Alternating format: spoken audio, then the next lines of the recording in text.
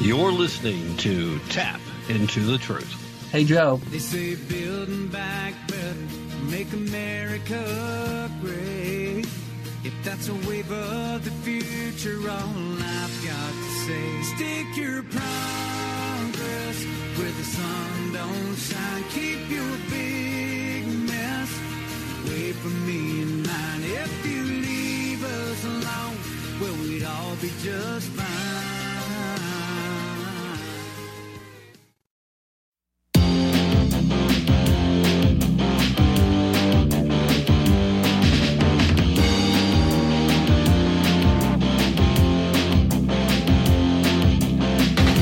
Say is at a crucial stage.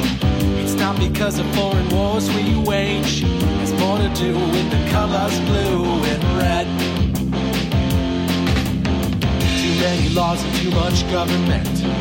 Can you tell me where the Constitution went? The Bill of Rights is just hanging by a thread. So many people trying to cross the border, and politicians build a new world order.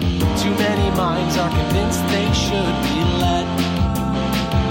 I've gotta be free the way God made men, and I won't be ruled by the damn UN. Taking your right to self-defense. They say you're safer, but they don't make sense. Dangerous ones will not turn into guns. All the unions always ask for more. All we buy is made on foreign shores. Come a day when there'll be real hell to pay. I've gotta be free the way God made men, and I won't be ruled by the damn UN.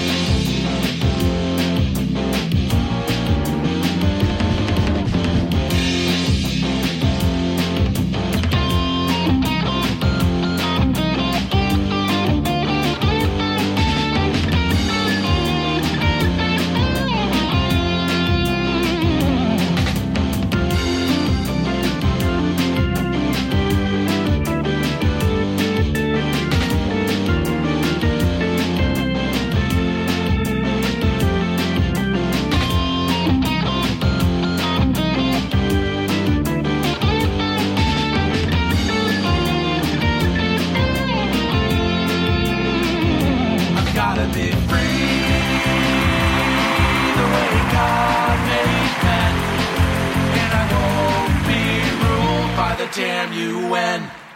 Hello and welcome to today's broadcast of Tap Into the Truth. Hope you're having a fantastic day wherever you are and whatever you may be doing, with all the usual caveats, of course.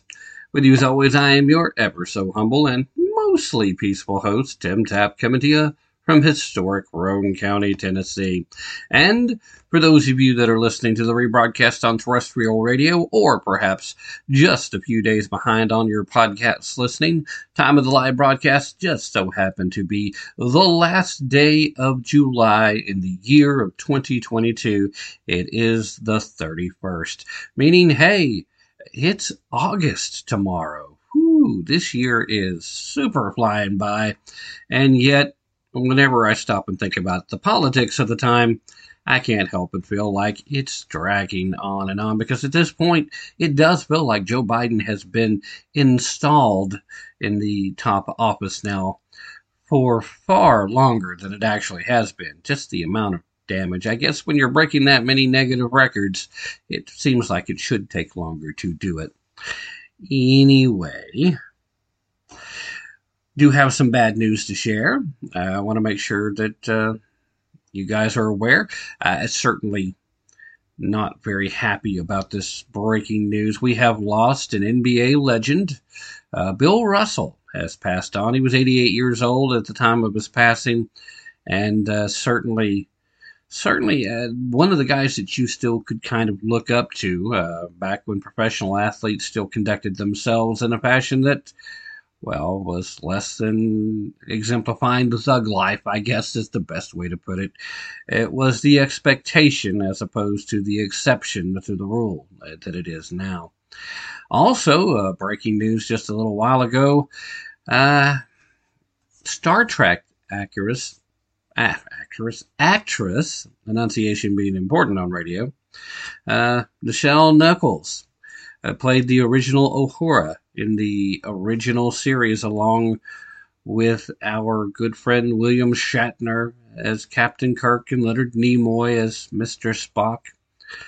Well, she has passed away now at the age of 89. So, two folks that really played some significant roles in being a positive influence on a lot of Americans, we have lost. So, their stars have went away, but they will not be forgotten. Also, in breaking news, not so breaking, but evidently word is now that Pope Francis is saying that he's thinking about retiring. It seems a strange thing at this point, but we'll see what happens. Joe Manchin continues to take heat for his decision to abandon the American public and the people of West Virginia and side with the Democratic Party and move us closer to both Build Back Better and the Green New Deal, which of course means the destruction of America as a shining example of liberty and freedom. Granted, it's not the immediate effect, but it is certainly one of the expected effects down the road. Funny thing, though, folks are still asking him about whether or not he's going to, back Joseph Robinette Biden Jr. for a second term as the presumed president of the United States.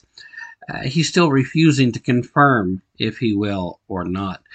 With all that being said, though, it is Sunday, and we have re-emerged with the Sunday afternoon conversation with Ron Edwards. So, if you'll allow me to indulge, here's part one of that conversation. All right, ladies and gentlemen, as is always the case at this time of day, this time of the week, it's time for my Sunday afternoon conversation with the purveyor of the Edwards Notebook, the host of the Ron Edwards American Experience. Yes, that's right. Once again, we are graced and I personally overjoyed to be joined by Ron Edwards. Ron, again, thank you for joining us. As always, I appreciate the fact that you're blocking out a little bit of your weekend to sit down and talk to me so that we can bring a little bit of information and hopefully a little bit of entertainment as well to all the listeners out there. How are you today, my friend? Excellent. And as always, I greatly appreciate the fact that you'd even want me on your show. I don't take it for granted. And for your listening audience, hello, women and men. I can only name two, folks. And so glad to be with you once again on Tap Into the Truth, and Godspeed. All right. We will occasionally accept and children, but with the understanding there's only two genders of them as well.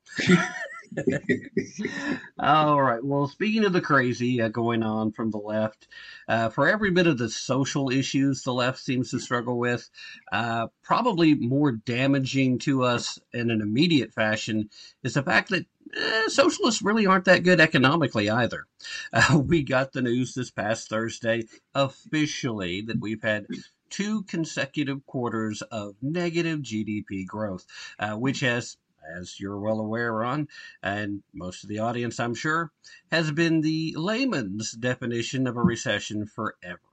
Of course, we kind of knew what to expect since the White House had been trying to put out a redefining of recession for a couple of weeks now. They got really serious the week before, and of course, they're still out there spinning, that's not the technical definition. That's not the technical definition.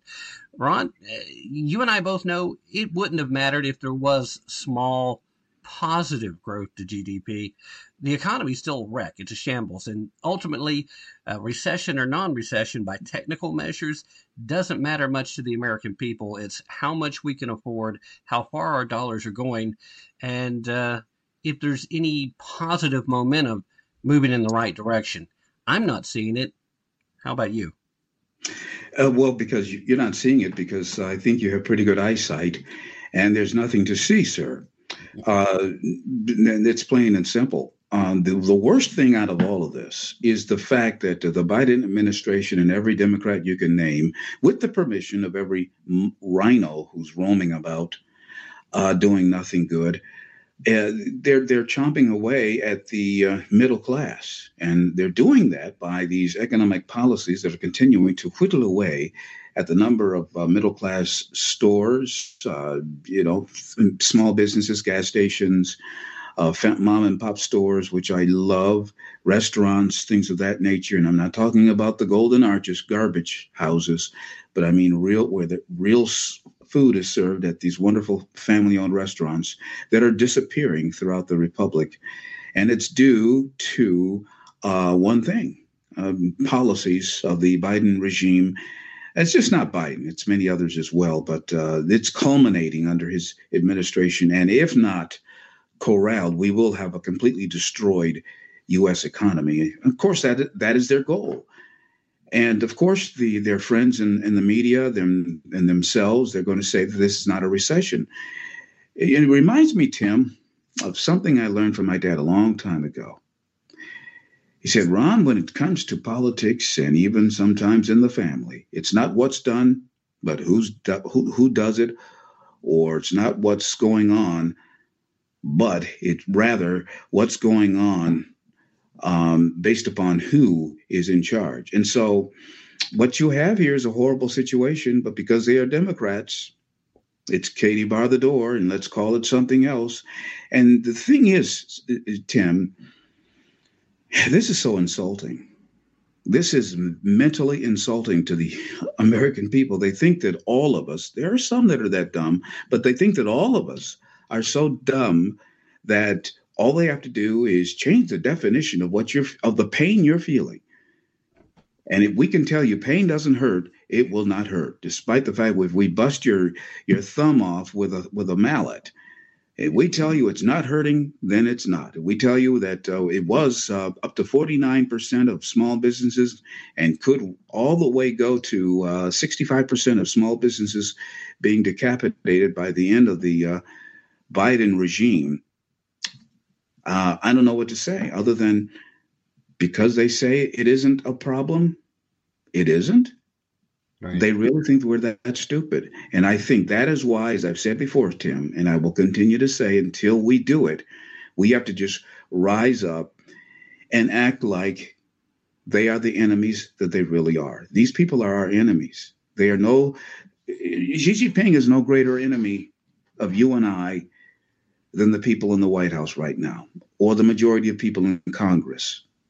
Our only friends basically are, I could name you 5 in Congress. I could name you 5, sometimes 6 in the Supreme Court. Other than that, on the federal level, I don't think there are any more friends. We are on our own, and we have to act like it. And we got to man and woman up and push back, because if we don't, sir, we're going to have nothing.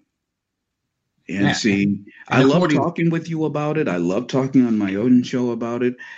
But, sir, the time for action is now, while we still have the recognized liberties to do so before they totally clamp down. Right. Where you said that we'll have nothing. We've been told not that long ago from folks over at the World Economic Forum that we will have nothing and we'll like it. That seems to be the idea. And to make no mistake about it, like Ron said, this is intentional. This is part of how they transition us to the economy they want, which means them on the very top having literally everything and the rest of us begging for scraps. How many friends we have at this point is irrelevant, because we need each other. We need to be on the ground, making the phone calls, fighting figuratively now, and preparing in the event that it becomes something more than a battle of ideas. Because make no mistake, there are those that want to see this country destroyed as she exists. Goes back to Cloward and Piven. They know that the destruction of this country comes from within. They cannot destroy us from outside. We unify too quickly then. But when we tear each other apart, that's when we're most vulnerable. And as Ron said, Xi Jinping, the entirety of the Chinese Communist Party, they are, make no mistake about it, a very serious threat. They are our enemy. But we do have enemies in our own house right now that are a much greater threat to us that we need to take care of first. Otherwise, we cannot stand opposed to China. So, again, Ron, absolutely hit her out of the ballpark with that one. And the economy is one of those weapons that they're using. There's no doubt about that. What kind of bothers me more than anything, I know that you and I have had conversations where we've been very cautious. We pointed out that Senator Joe Manchin has been somebody standing in that gap, preventing the Democrats from completely annihilating our economy. He probably at least gave a stay of execution to our economy when he stopped Build Back Better. But now, as you said, he's not our friend. He can't be trusted. And as I said, that as long as his interests fall in line and the people of West Virginia were first on his mind, he would have little choice but to stand opposed. Now he's betrayed the people of West Virginia. He's betrayed the nation. He has now jumped on board where the dollars may not be quite as high as before. This Recession Reduction Act of 2022, great name, by the way, is still nothing more than a rebranding of a merger, a Build Back Better proposal that Biden couldn't get through, with a little bit of the additional Green New Deal in there just for more socialist meat and potatoes, although most of them are vegan, so I guess mostly potatoes, right? It's insanity, and we have been betrayed by this, and we see some Republicans now leaning towards siding with this too. What was your initial reaction when you got the news that Joe Manchin finally did what we were kind of expecting and that other shoe finally dropped? You know something, Tim? Yeah, I kind of expected it, but there was a part of me that was holding out a bit of hope because sometimes Joe Manchin has done the right thing. You know, it's not that often. He is a Democrat after all, but every once in a while he said the common sense thing. And I assumed that though he was a liberal or leftist, that he wasn't an America hater like most Democrats. And you can be a Democrat. There have been Democrats through the years like a Kennedy or whatever, but they're not America haters like the ones of today, like Biden and company. And I thought that he had enough, just a teeny bit of a moral decency, enough just to hold the line on this, because this is a very dangerous piece of legislation. Of course, dangerous to you and I, we the people of this country. And it is designed to ruin our lives. It is designed to ruin our way of life. That's the only way I can put it, sir. And it was very disappointing. Like I said, I held out hope for Mr. Manchin. I said, well, you know, he seems to be sometimes a decent guy and well-meaning. He's not a Bernie Sanders. He's not a Joe Biden. And you know, this is one of those rare cases, Tim. I just have to come front and center and just recognize that I was wrong. Wine sniffle hurt. This is one of those rare cases, sir. And oh boy. And so we just can't trust any Democrat. I'm sorry. They're all just dirtbags set out to ruin our country and fool us along the way, like Mr. Manchin did. Though I did say that we both agreed that there's a possibility that he would do this, but I thought maybe he wouldn't. And so I was foolish, and I admit it. Well, no, Ron, I don't think there's anything foolish about trying to give somebody the benefit of the doubt for as long as you can. And I don't think there's anything wrong with wanting to take somebody at face value. And you do have to kind of wait till they prove who they are. And again, there's nothing wrong with being hopeful that there were still some people that still saw the dangers of what uncontrolled spending can do to a country and what transitioning away from our safe, abundant, and relatively economic carbon-based energy in our infrastructure has right now. To see all that go away. But see, Tim, that's the thing. He knows that. He has spoken of those things. Yeah. He's from West Virginia. I mean, coal is king in West Virginia. Go ahead. I'm sorry. Yeah. And you know, I didn't mean to interrupt you, but I just, that's where I said I realized that I was foolish because I have discernment. I kind of knew that it would probably go that way in the long run, but like I wanted to publicly put a positive spin on it and pray that the positive words would be what holds fast in this particular situation. And that's why I say I was foolish because deep down in my gut, I mean, let's face it, we knew, Tim, we knew. Well, again, Joe Manchin is one of those older Democrats. He comes from a part of the country where a lot of folks voted Democrat because they loved the country and they just thought, mistakenly so, but thought that the Democrats were actually were everything that they claimed to be. They're for poor Americans. They wanted to see. And so he still comes from that time frame where some of those folks that stuck a D at the end of their name genuinely just had a disagreement with people like you and me about what the role of government should be and allowing the government to how much interaction in our daily lives, how much interference with the economy. And with a true blue dog Democrat, I think you and I both feel like we can get along with somebody like that. We're just going to disagree with them on certain social policies more so than the economic.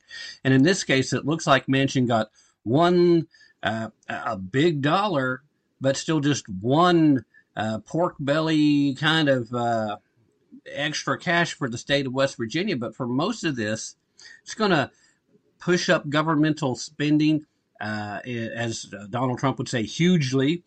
And there's a lot of room for raising taxes. Both of those things are horrific things to do when you are in an inflationary cycle. And whether it's a recessionary cycle or not, doesn't matter. We definitely are during an inflationary one. And this is something that's only going to make both of those aspects worse. And as you pointed out already, Joe Manchin had made that point in opposing the original Build Back Better in the first place.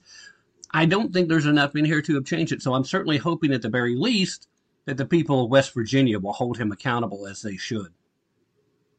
Amen to that. Amen to that. And this is, it really boils my blood to a point because we know the danger of this bill. We know that next step, that monstrous step, that monstrosity step of socialism that this bill takes. And it further strengthens the Green Cross, as Gorbachev said in his book. And this is the orchestrated effort through the Green Cross, now called the Green Movement, to literally destroy our economy and carve away our way of life. So it is what it is, and we have to figure out, through God's grace, how to defeat it. If not, hey, we're done. Yeah. All right. Wanted to, real quick, before we slide into taking a break and then coming back and continuing our discussion on the 7 pillars, which I had promised forever and finally got around to starting last week. And dadgummit, Ron, we're going to keep doing it at least for a little while. We saw another bill move pretty swiftly, got some Republican support too, involving our basically, we're talking about our computer chip industry, this bill that's supposed to provide a lot of money to kind of reshore, is the term they're using, bring it back into the U.S. But there's a lot of holes in this bill as it was promised, and I'm coming across it feeling very negative. I feel like it goes right along with our rebranded Build Back Better, a.k.a. the recession reduction, which is obviously not something that is even remotely going to happen in that bill. I'm curious about your thoughts about it, if you've even had a chance to really dig into it, because I know with everything going on, sometimes it takes a minute to start digging into stuff. Have you had a chance first to even look at it very closely? Not deeply, but the little bit that I do know, that I can speak straight on about, is the fact that this bill does not enhance, in my opinion, the ability of America, the United States, that is, to be a major chip producer. Mm-hmm. Well, it doesn't. I believe that it still enhances the Chinese ability. If you're really serious about enhancing or building America's ability to be competitive in that market, what you do, boys and girls, what you do is you simply lower taxes, and you, through God's grace, do not not like they're threatening. You don't raise the corporate tax. In fact, you reduce it, and you reduce harmful regulations. You make the United States a better playing field for economic development than our competitors. It's that simple, boys and girls. I mean, the little girls and boys in romper room could understand that. But these people in D.C. and elsewhere continue to call non-solutions solutions. And I didn't go much beyond that, but that's the basic take I have on this bill from the limited knowledge of it that I have. Well, you know what, Ron? It's a pretty good take because you're not off on any of it. I still haven't gotten through the whole thing. It's pretty dense, and there's only so many hours in the day.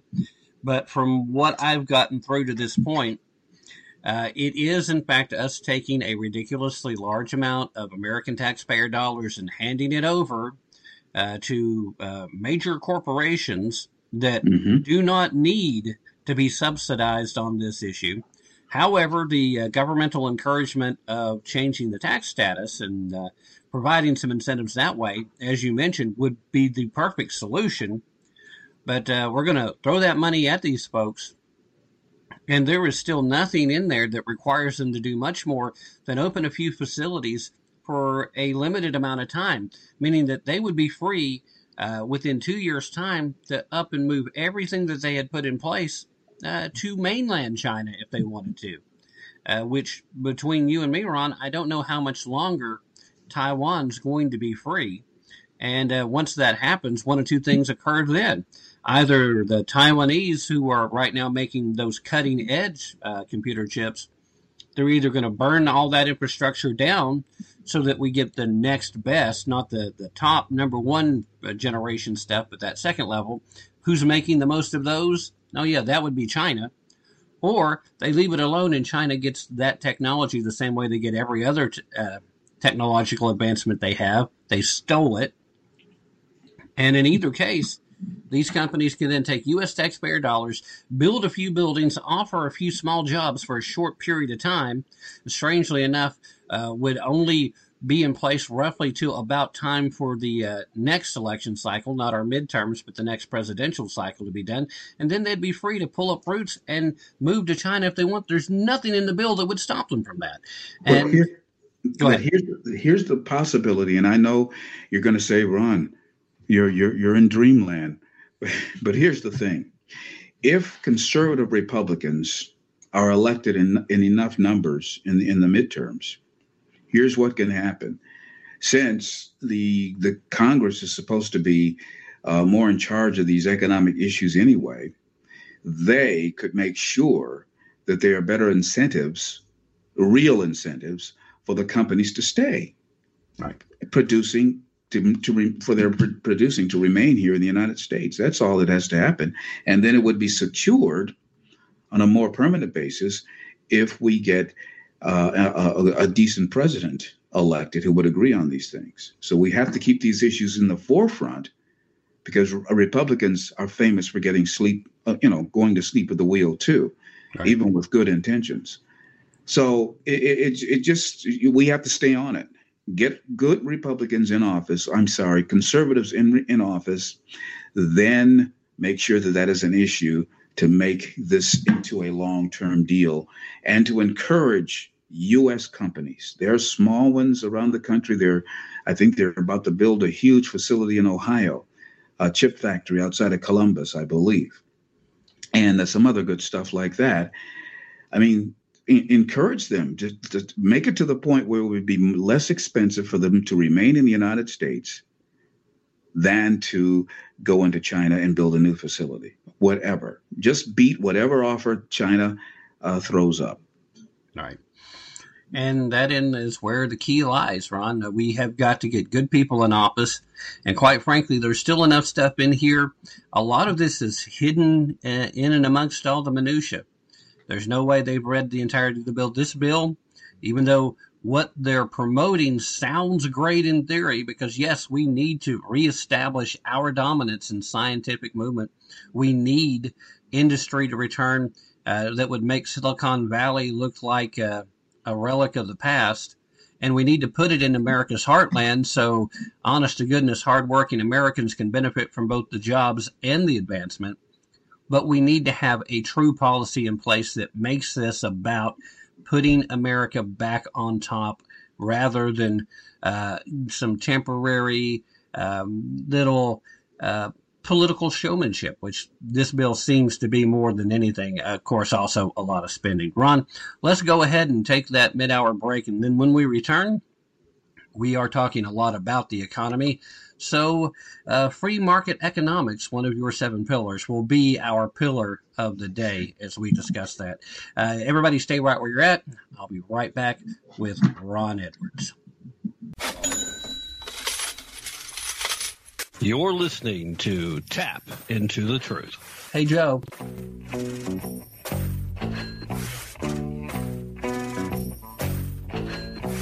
My name's Joe Biden. I'm Jill Biden's husband. Thank you. Thank you, George. I'm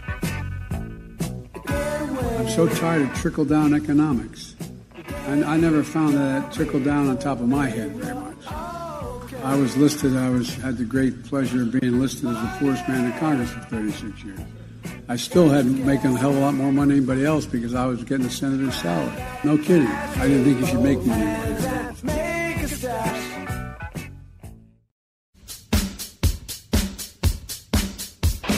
The United States is under greater threat today than the colonists were from King George.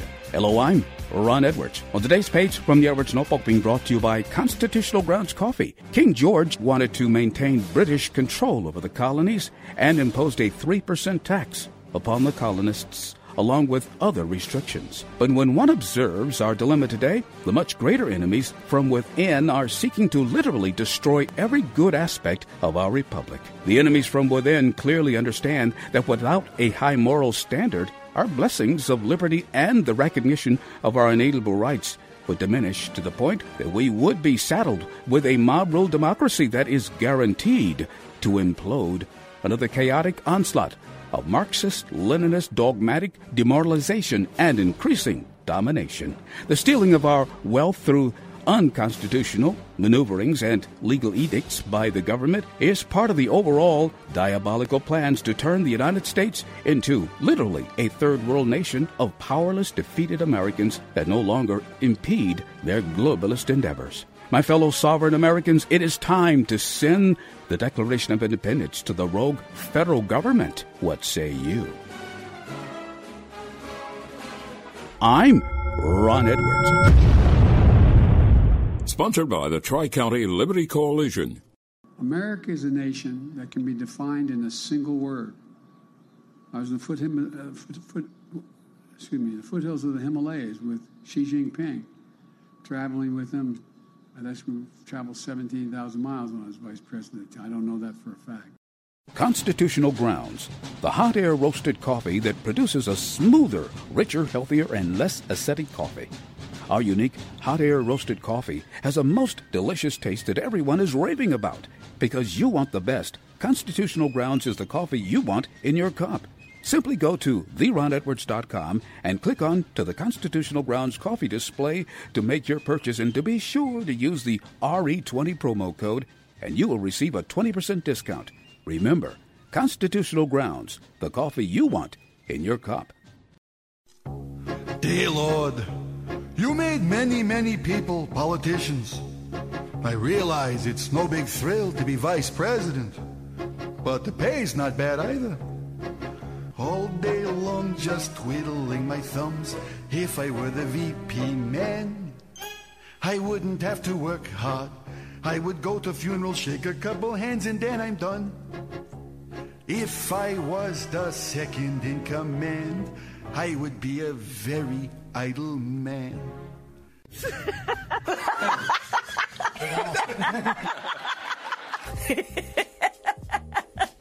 The VP man.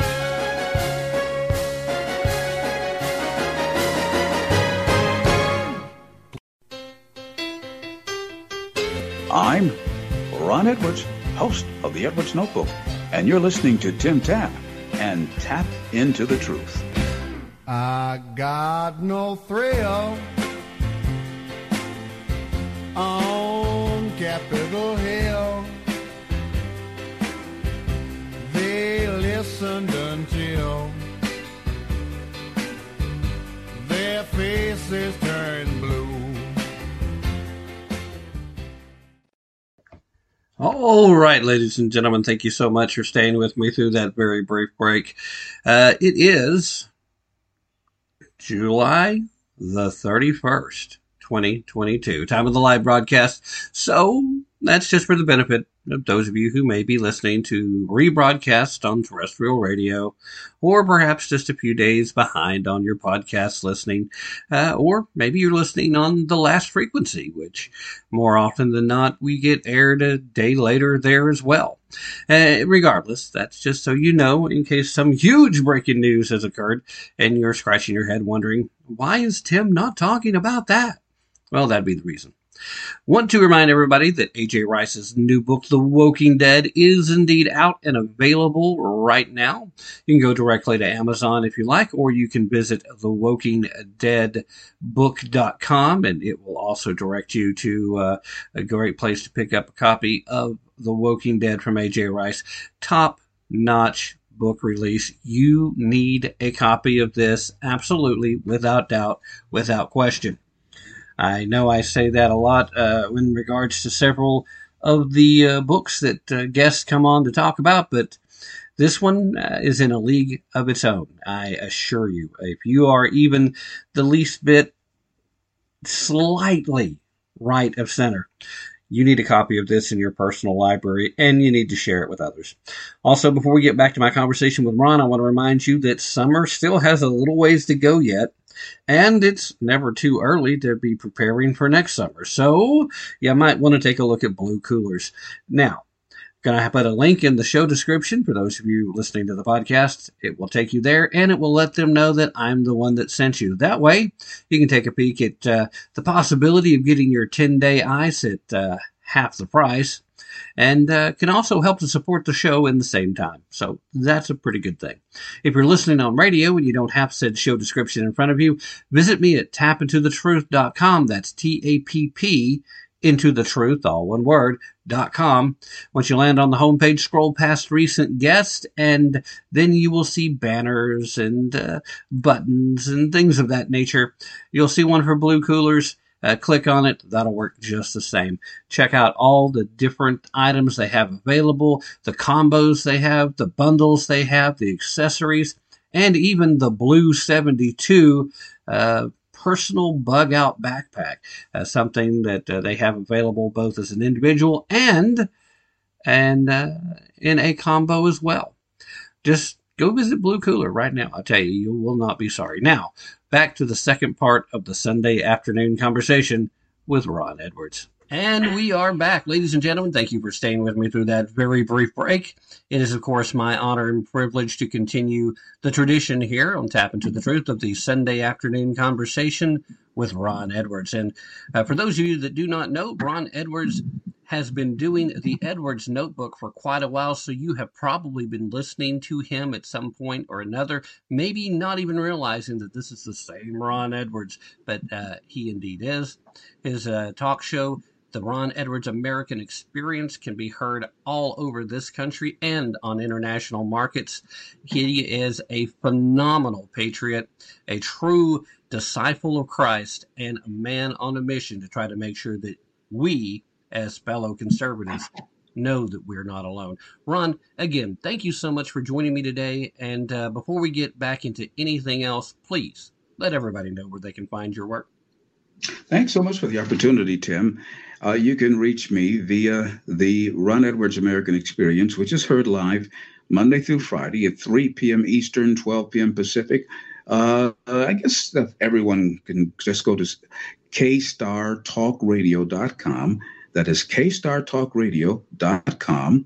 And for more information, simply go to my website, theronedwards.com. That's theronedwards.com.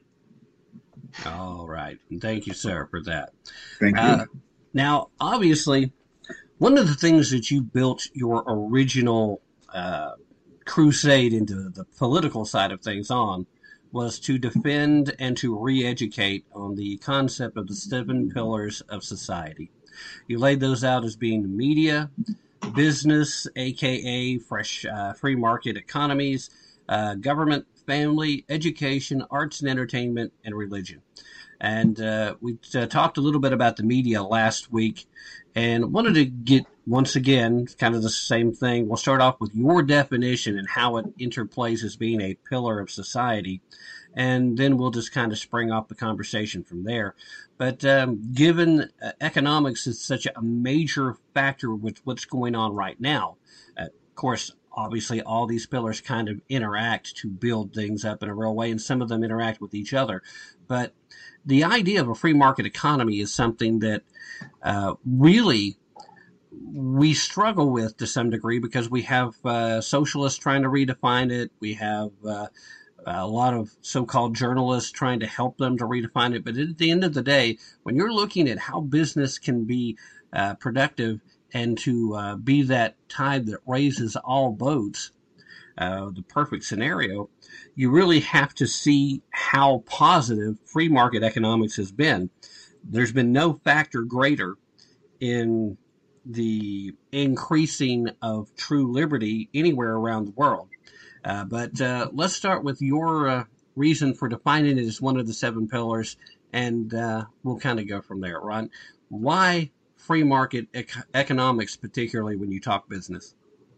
Well, the reason why I believe that free market economics / business, you can't have good business without free market economics, is very important in society. Because if you go all the way back to, to the time of Moses, you'll find that actually before that, you go all the way back to Abraham, and you see how independent and free men like Abraham were, who were blessed by God, and they were known for their business acumen, as was Solomon and many other successful individuals. They weren't just men spreading the gospel and things of that nature. No, they were men and women just like you and I, and God wanted us to work. God intends for us to be successful and very prosperous.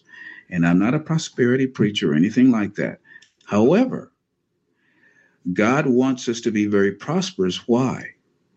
And he wants us to be free, to have the ability to be creative, to be innovative. See, God is a creator. And when he created man in his image, he created us to also create.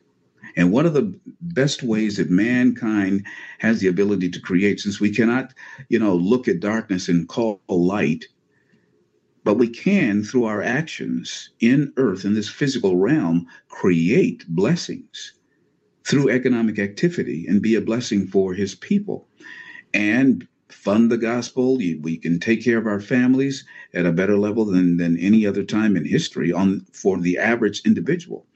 And I do believe that God had intended this principle to be more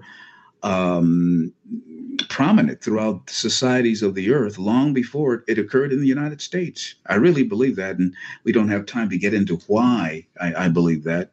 I studied Rome and things of that nature and what happened after the collapse of Rome, how we went into 500 years, man went to sleep, and all progress stopped. But getting back to your question, sir, it is very important. And unfortunately, the reason why I started looking into this is because I looked at the body of Christ here in the United States of America, and I look at other groups, and I remember what Jesus said when he said that the people of the world are more wise than the people of the church. Because the people of the church have become very socialistic in their thinking, and they are self-defeating. They're afraid out of many factors. I don't want to get into all of that right now, but they have this, you can't be rich, you can't do this, you can't do that, you're too worldly.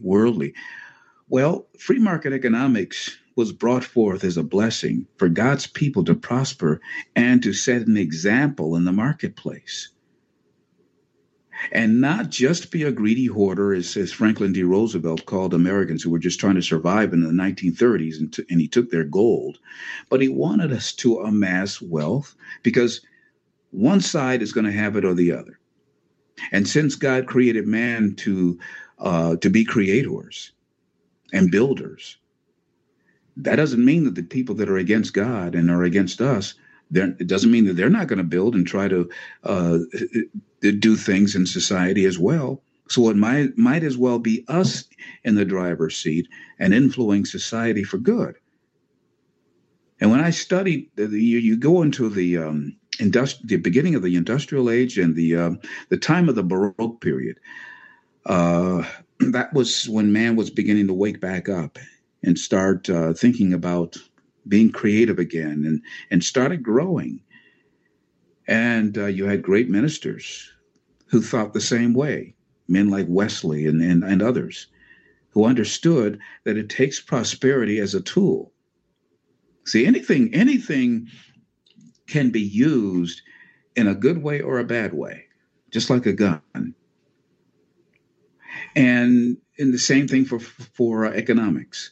And America, the United States of America, was set up in a near perfect situation based on biblical principles, based upon equal opportunity. Just like we have an equal opportunity to make it into heaven, we should have an equal opportunity to create, to prosper, to take care of our families, to fund the true churches, and so on and so on and so on, and you would have a good society. And so it's prosperity and free market economics, my friend, is nothing more than another tool for greatness. And that should be our goal. I mean, this is not something that the church or people of the church should be afraid of. They should approach it as a blessing and deal with it in an honorable way according to God's 10 commandments. Actually, there's 620 total if you really want to get into it, but the 10 basic commandments, and we'd have a much greater society. Right. But this principle is so ignored by the church, and it's funny how the preachers they make sure they have their right. Mercedes. You go to a black church, and I don't care where you go, they've got that in the worst neighborhoods. Raggedy, rag-a-day, as they say. But they've got their Mercedes, and they'll, in some cases, have the chain link fence around the parking lot. And they're prosperous, but the parishioners are very poor, and they remain so. Because the preachers, who are supposed to be their messengers, don't teach them these pillars and leave them behind. Well, in a lot of cases, Ron, those individuals, they're probably not practicing free market economics either. They're probably practicing a little personal corruption. Although when you talk about this, the image of this individual that was robbed during a live streaming event where they stole, what was it, millions of dollars worth of jewelry from the guy that he was wearing on stage. That I think is probably a pretty good example of exactly what you're talking about. But more to your point about being a blessing for others, I'm fortunate enough to work for a company that is still a small company, but it has national reach, and we have a product that is pretty good at establishing reoccurring business. And for a long time, I got the opportunity to go to some of our trade shows, and I saw something that was very unique there. That wasn't happening at a lot of the other booths. When we would be having conversations with potential new customers, some of our current customers would come over and would literally take over the sales pitch by virtue of telling them how good this product was and how well it sold for them. And that does tend to make you pretty good. Feel pretty good about what you're hearing. And, not just everybody gets that opportunity. But then some of the folks I heard came up to the company president, who would usually be working these trade shows too, and so profusely thanked them. They thanked him so frequently, and I saw this more than once. I cannot quantify exactly how many times, but it was several. They literally thanked us for being the one product that kept folks coming back, that allowed them to keep their lights turned on, that allowed them to keep food on their table during the last economic downturn that occurred, because we sell a product that still draws folks in. And, when you see that, when you hear that, when you see the look in their faces and hear the sincerity in your voice, that's something that not a lot of folks think about when they show up to their job every day. The fact that they are providing that type of a blessing to somebody else, and in many cases, people that they may never meet. But free market economies is what allows that to happen. And you don't get that if somebody's just trying to be greedy. But you have to understand that within the world of business, especially small business, you create ecosystems, and just like in nature, every part of that ecosystem is important. And if it gets out of balance, greed, like the Biden administration likes to blame on everything right now. Oh, it's you greedy business people. You greedy business people. No, business folks aren't greedy. They're just trying to keep their lights turned on. And in many cases, that struggle is something that's just made worse every time government regulations come into play. That's true. And, it's called gimme economics when you talk about those ministers who have so much. Give me economics. Give me your money and pay your tithes to me, and you'll be blessed. And if anyone studies the word, they'll understand that, if you pay your tithes, you may get blessed or you may not, depending on what you're giving your tithes to. You have to be wise in that as well. But to your point, Tim, I like the example you gave with the company you work for. I mean, that is a perfect. I couldn't have, asked for a better example. I mean, that is near perfect. And but see, that kind of attitude comes out of a free market economics, because first of all, in a free market economics, you have to do a good job. You don't have a big government forcing you to take this or buy that or whatever. You have a complete choice, because I'm sure there are competitors in the marketplace, this, that, and the other, and you're going to try to do a sincere company is going to try to do the best that they can do at the end of the day, and build a strong reputation, and they're going to do just fine in a true free market economic situation.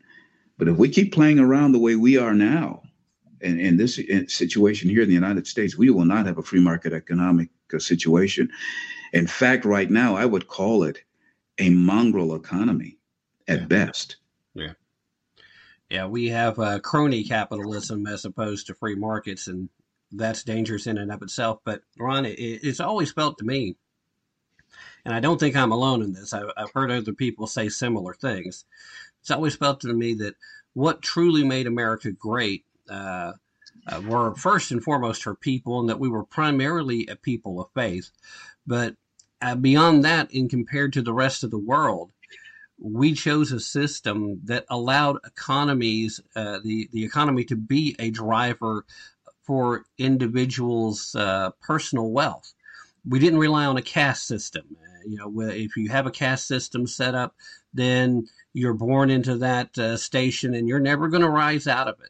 In America, you can be born dirt poor, you can come here as an immigrant, or you can do whatever, but as long as you're willing to put in the work, the time, the effort, you can elevate your status, which is where socialism works in the opposite direction. It tries to drag people to a lower status so that we can all be equal. But at the end of the day, it's that fact that here you can achieve more, because in a free market society, you have that opportunity. You can set yourself up. Even people that are pursuing illegal industries, you can be in crime. You still have to be a good business person to stay in your criminal enterprise for very long. So that's still the opportunities there. But you made the point just a little while ago, and it struck that chord about socialism with their efforts to have guaranteed outcomes. And you were talking about we should have equal opportunities to get into heaven. It's like, well, technically, that is correct. We have an equal opportunity. We just don't have a guaranteed outcome. And that should be the way that everything else in our life is, too.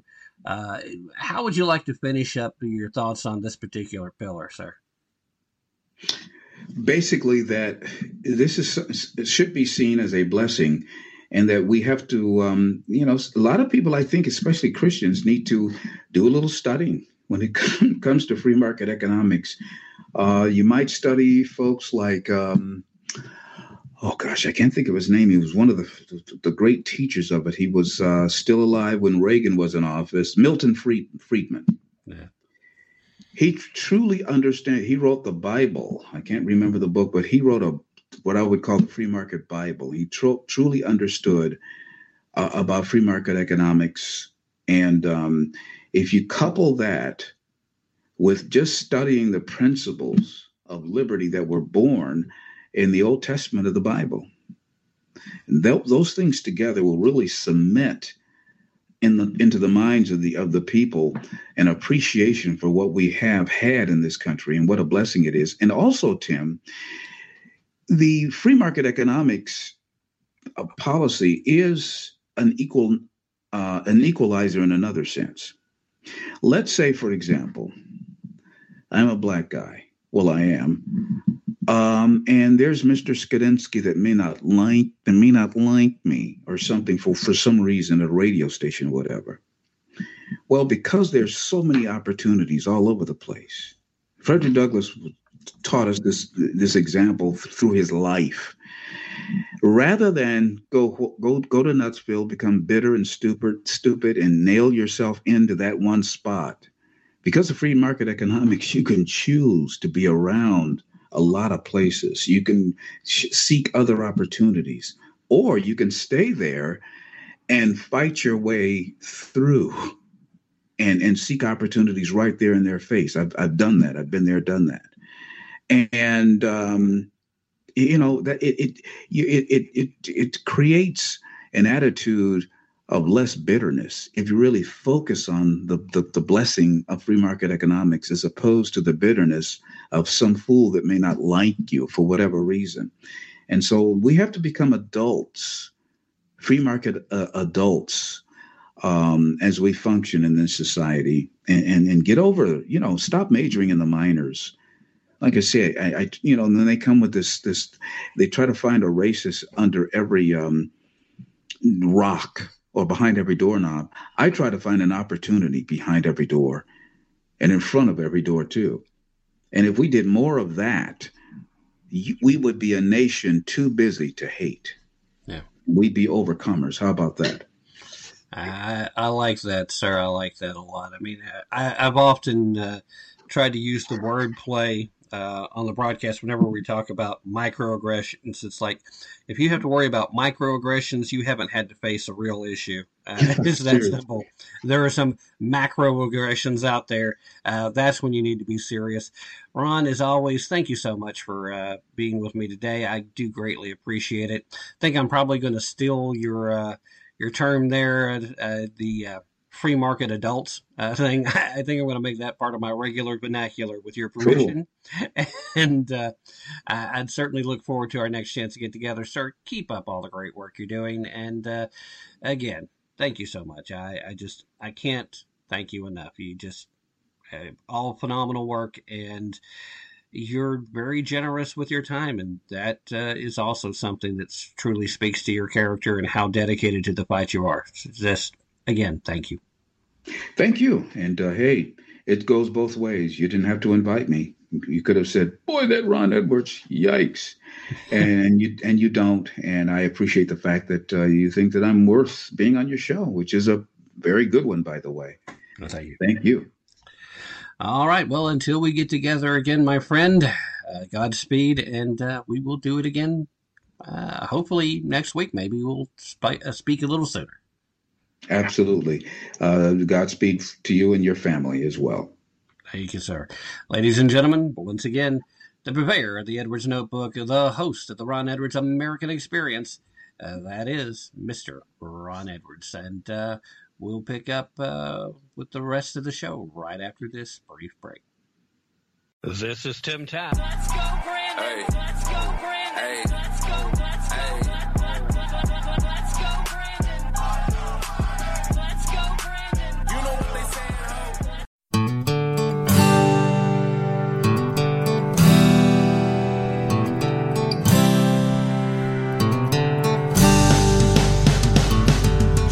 from a blue state clan, taught to praise the little man, told that unions saved the working class.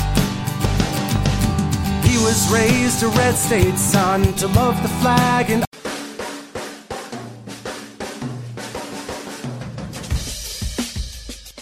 You're listening to Tap Into the Truth.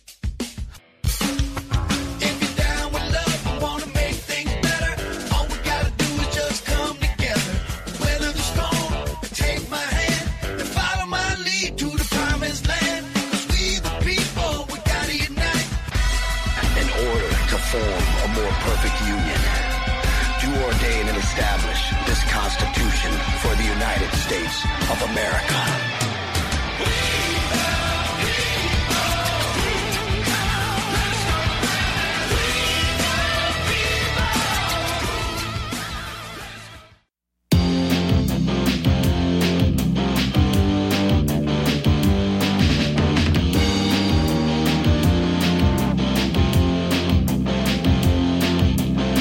The USA is in a crucial stage.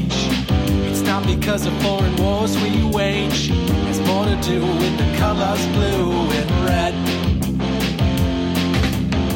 Too many laws and too much government. Can you tell me where the Constitution went? The Bill of Rights is just hanging by a thread. So many people trying to cross the border, and politicians build a new world order. Too many minds are convinced they should be led. I've gotta be free the way God made men, and I won't be ruled by the damn UN. Taking your right to self-defense. They say you're safer, but they don't make sense. Dangerous ones will not turn into guns. All the unions always ask for more. All we buy is made on foreign shores. Come a day when there'll be real hell to pay. I've gotta be free the way God made men, and I won't be ruled by the damn UN.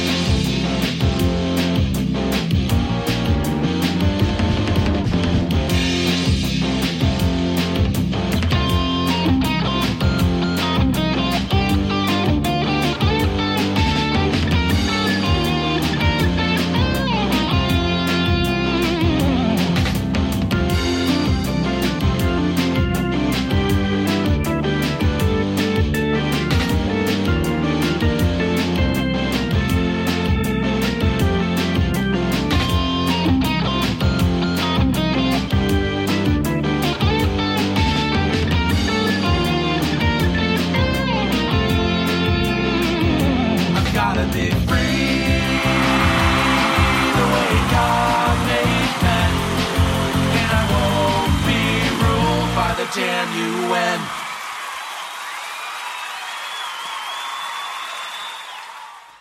All right, now that the crowd has finally settled down, hello and welcome to today's broadcast of Tap Into the Truth.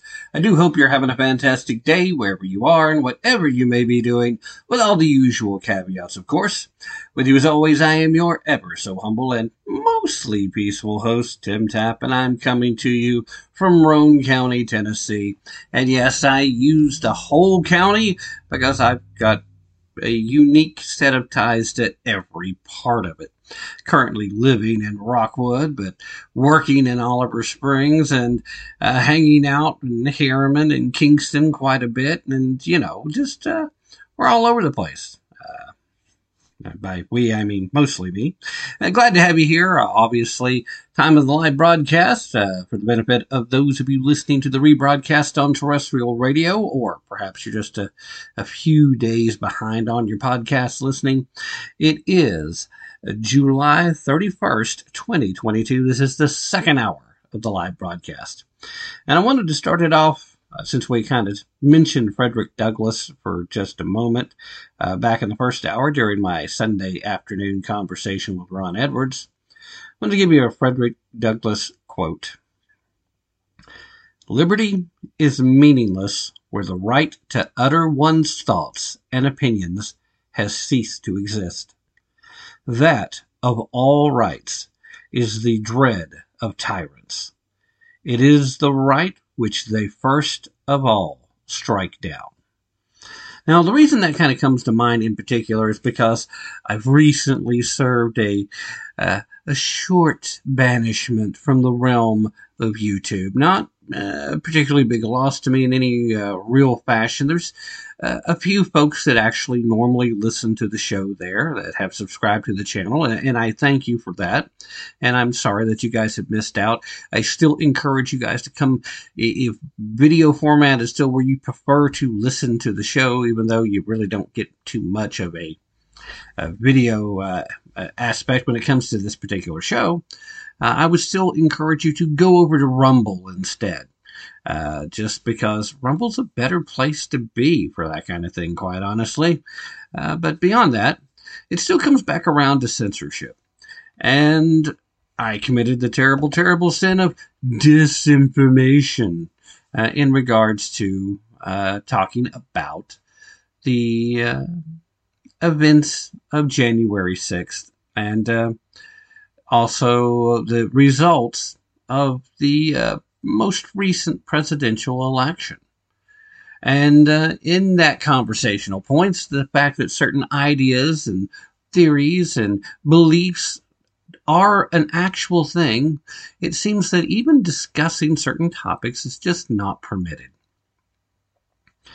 Now, I would understand if there was something so dangerous, so egregious, that it would be best if we just didn't have folks talking about it. But at a point in time in the history of a nation where such deeply felt divides exist between our people, I think it's more important to have those conversations than to try to squash them. And therefore, I vehemently disagree with the actions of all social media platforms that decide that some topics just should not be broached. I'm not a big fan of white supremacy or Nazi ideology, but I do not see the point in silencing people with those views in an effort to try and protect the weak-minded among us. And in essence, if you honestly believe that you have to squash that kind of discussion out of fear of that information propagating, then it is, in fact, your acknowledgement that you believe a majority of the people that participate on your platform are, in fact, weak-minded. So that should tell you, a purveyor and user of their platforms, a little bit about what they think about you. Social media sometimes can be a dangerous place, but sometimes social media can be a beautiful place. And one of the things that I saw recently, I have to say, was kind of a beautiful thing, at least from my opinion. I want to talk to you a little bit about a little bit of it kind of started out like it was going to be a Twitter beef, but then it kind of de-escalated all on its own. It involved author, creator of the Wizarding World of Harry Potter, J.K. Rowling, and host over at The Daily Wire, commentator, and of course documentary filmmaker now, the personality, I guess you could say, behind What is a Woman, Matt Walsh. Now, Matt's a cultural guy who's been around for a bit, and I think pretty highly of him. I still prefer some of the other hosts as far as the podcasts are concerned, because it's clear that Matt is more of a writer, and he's got more of that dry, less expressive kind of communication style. And it's not a knock, it's not a criticism, don't get me wrong, but Matt Walsh has the type of personality when he is giving off content that is on the verbal, the audio platform. He sounds more like what a traditional news anchor should be. You feel like he's just giving you facts. And again, that's definitely not a criticism. It's just some of the other guys are a little more loose and flexible and a little more bias confirming for my taste, where I like them to be. So where I very much love reading Matt Walsh's writing. But Matt did a tremendous job with the What is a Woman documentary. And if you haven't seen it yet, I highly recommend it. But here's the thing. Over on Twitter, this little bit of a spat broke out. And it involved, like I said, JK. And it involved Matt Walsh. And it was kind of funny because it actually started over Macy Gray. Now, if you haven't been following this particular story, and granted, I've been seeing bits and pieces here and there, I have not made a big deal about it here on the show, but Macy Gray, for those of you who aren't aware, is a very talented singer and songwriter. I happen to be an admirer of some of her work, and she basically had made this moment where she was caught off guard and was asked to define a woman, essentially. And she gave a definition that involved bodily anatomy initially. And, of course, then the outrage mob from the left came after her. And then recently it appears as if Macy Gray had kind of acquiesced. She gave in. She just kind of caved under the pressure. And, again, if you're not accustomed to this kind of thing, or if you're not capable of just tuning it off to where it's like, okay, you guys can say whatever you want, it doesn't matter, then this can be an overwhelming situation and can certainly make you feel like maybe you want to try and respond. Maybe you want to try and diffuse the situation by clarifying. But it really did look like she went and completely caved because she started talking about how being a woman is a vibe. And if you, in your heart, feel that it's what you are, then that's what you are, regardless of what anyone else says or thinks. Now, that's a very squishy response. And it was definitely something where it sounds less like she's taking a stand of any kind.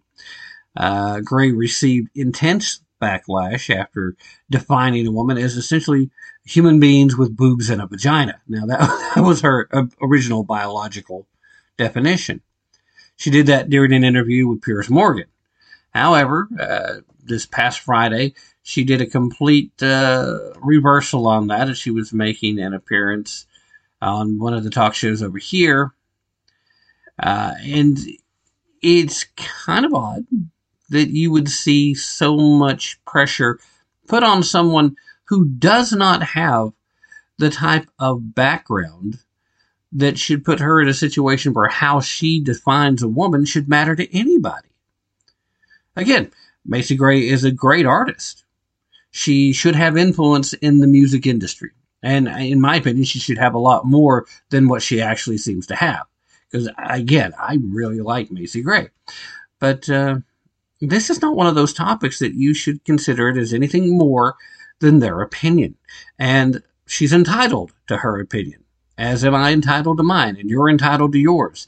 Now, the difference may be that your opinion is based on how you're feeling in the moment, whereas mine is most likely based on facts and empirical data and information that has been shared. And where my opinion is likely to change is if I find that some of the information I previously had was wrong. Whereas it's not going to change based simply on the fact that YouTube says that I can't post for a week or that they're going to cancel my channel. It's not going to change based on the fact that suddenly folks that are supposed to be conservative start attacking me on a social media platform because they didn't like one of the guests that was on or one of the things that one of the guests said. Don't know why I would just randomly pick that as a example. Not that it would ever have happened. Either one of them. Anyway, evolutionary behavioral scientist Gad Sadat decided to drag Walsh into the conversation by saying, quote, "Dear Macy Gray," of course, used the actual Twitter handle, which I'm not going to do. "I'm getting a weird vibe tonight. Can you walk me through the process of how I might establish that I'm a woman? Perhaps Matt Walsh can help." Again, he used Matt's proper Twitter handle. And then the Daily Wire host, who is no stranger to outrage and hate from the social media mob, chimed in saying, quote, "Sorry, but women who publicly renounce the definition of woman for fear of mean comments from trans activists deserve all the scorn they get. That kind of gutless cowardice is exactly what got us into this position in the first place." So Matt, doing what Matt does, went pretty hard at what Macy Gray did. I mean, that's the kind of terminology that you use that used to be just so harsh. Now it's something that not very many people would even bat an eye at, especially on social media. But he used this terminology, saying that you're trying to change the definition of woman for fear of mean comments.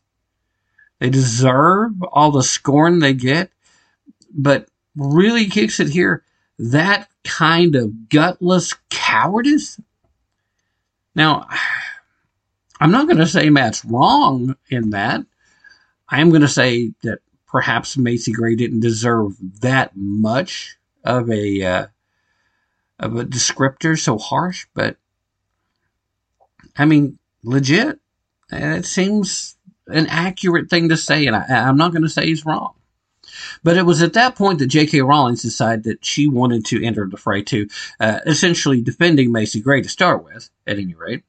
And it's important to remember that J.K. herself has been the target of cancellation.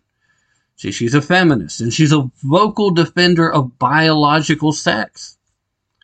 She didn't like the way that she thought Matt was being so harsh, I suppose.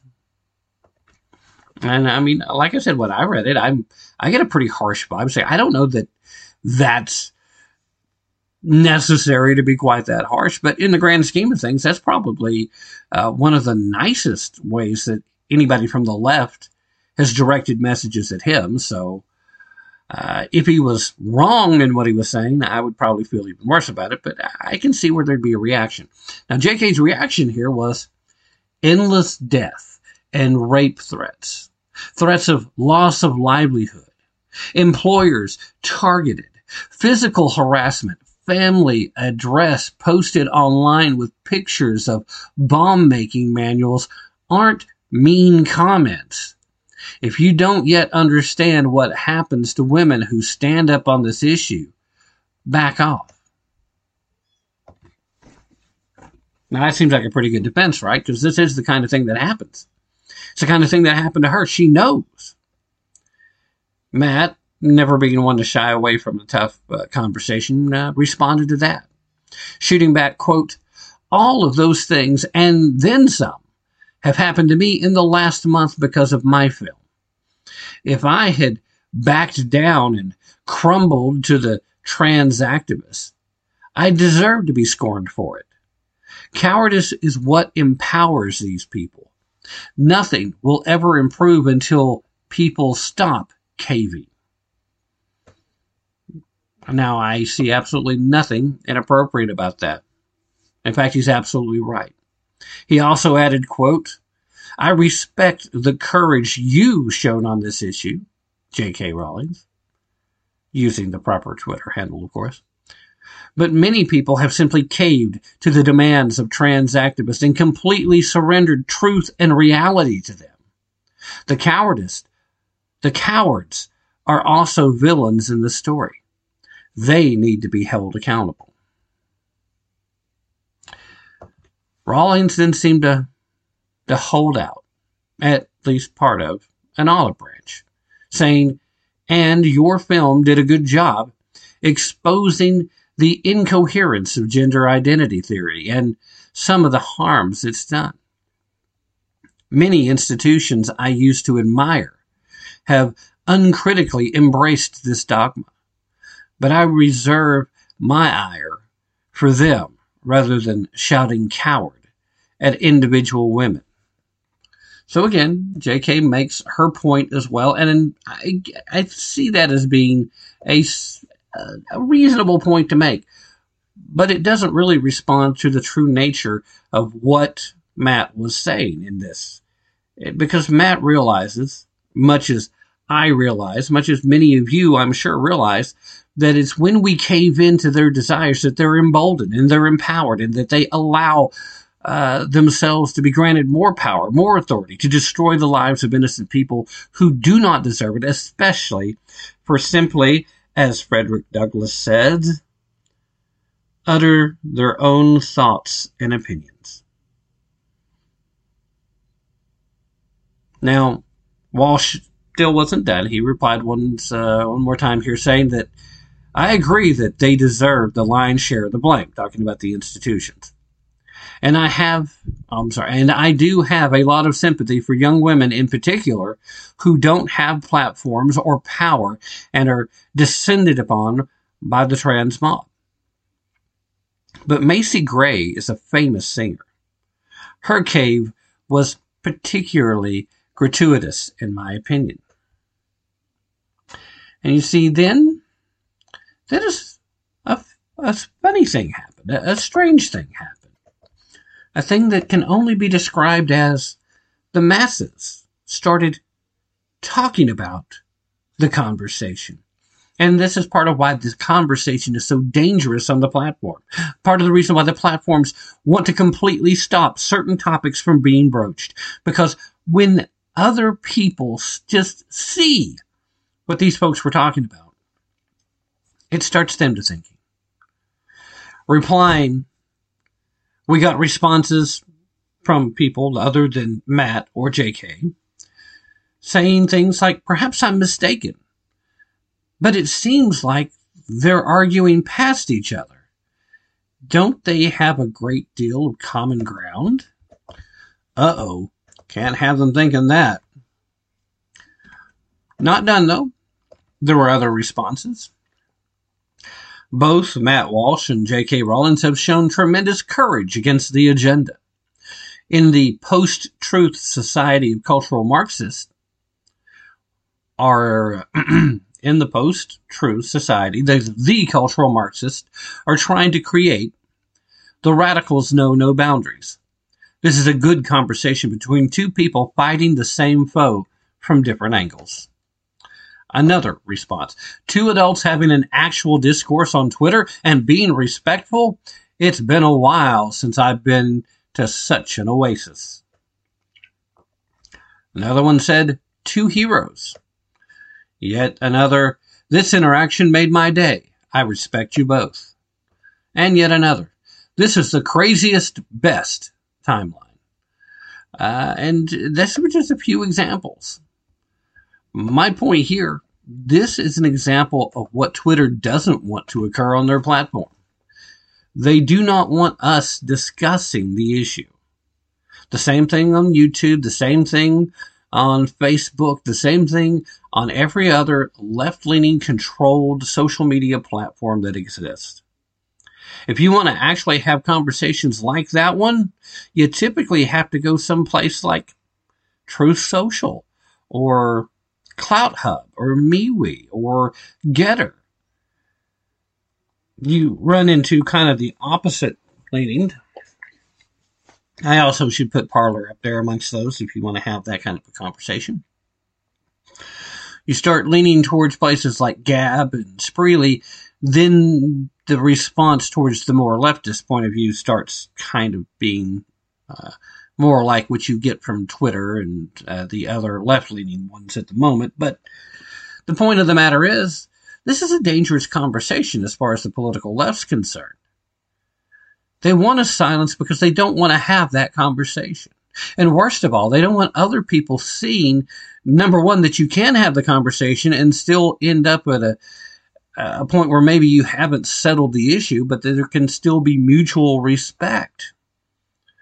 There's a good many points, I'm going to say. There's a good many points of J.K. Rowling's political belief system that I'm quite certain we would so vehemently disagree about that it might be difficult for us to get along if we were to meet in person.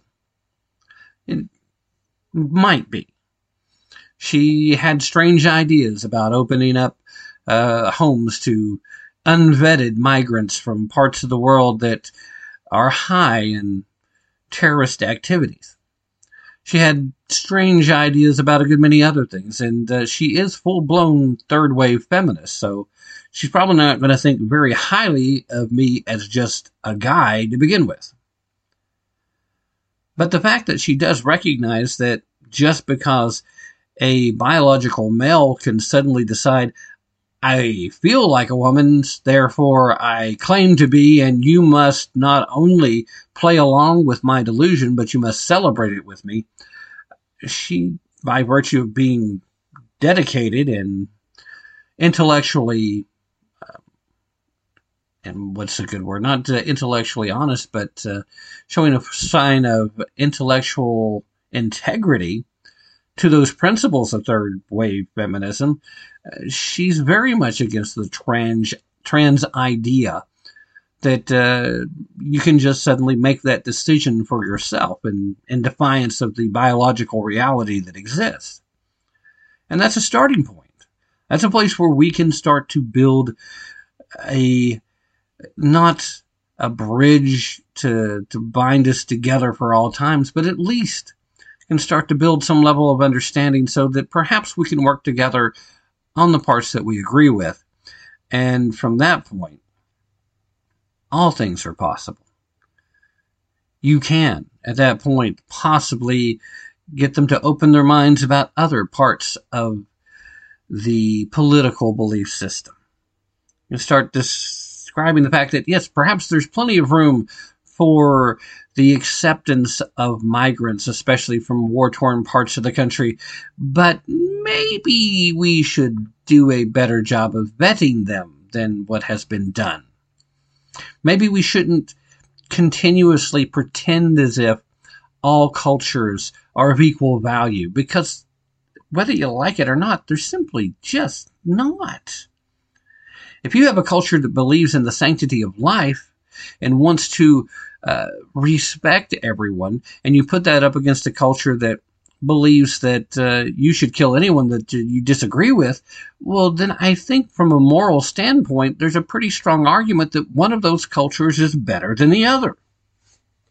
I know which one I would rather live in, even though that's the one that's going to have the most people in it that I disagree with. I would still rather have America as it exists today, with all these crazy, wild lefties running amok, than to live in a place where 100% agree with what the social order should be, but they do it under police state tactics. I want liberty for people. I want us to express ideas. I want us to be the creators that God intended for us to be, as Ron was talking about back in the first hour. And if you missed the first hour of today's broadcast, I recommend you go track down the podcast somewhere. It still comes down to that very basic, very fundamental notion that we do, as human beings, have more in common than we have differences. And it's that discovery that is the most dangerous thing for political leftists in this country today, and around the world for that matter. Because if they can't keep us divided, they can't keep pushing their agenda. And they really want to push their agenda. All right, ladies and gentlemen, stay right where you're at. I'm going to go ahead and take the mid-hour break just a smidge early for this hour for a change. How about that? And since we were talking about communication and respect for one another, let's go ahead and dub that as the left's kryptonite. And that makes it most appropriate for this liner going into the break. Stay where you're at. I'll be right back. My name's Joe Biden. All men and women created by the go. You know the thing. Joe Brandon, I agree. I mean, he has made clear that.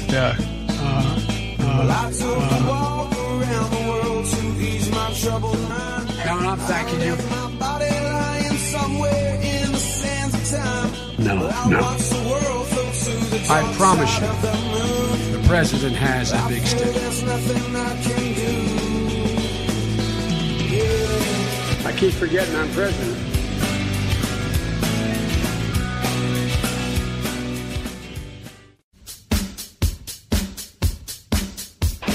The tragedy that is New York City is a reflection of the horrendous moral depravity that is the United States today. Hello, I'm Ron Edwards. On today's page from the Edwards Notebook, being brought to you by Constitutional Grounds Coffee.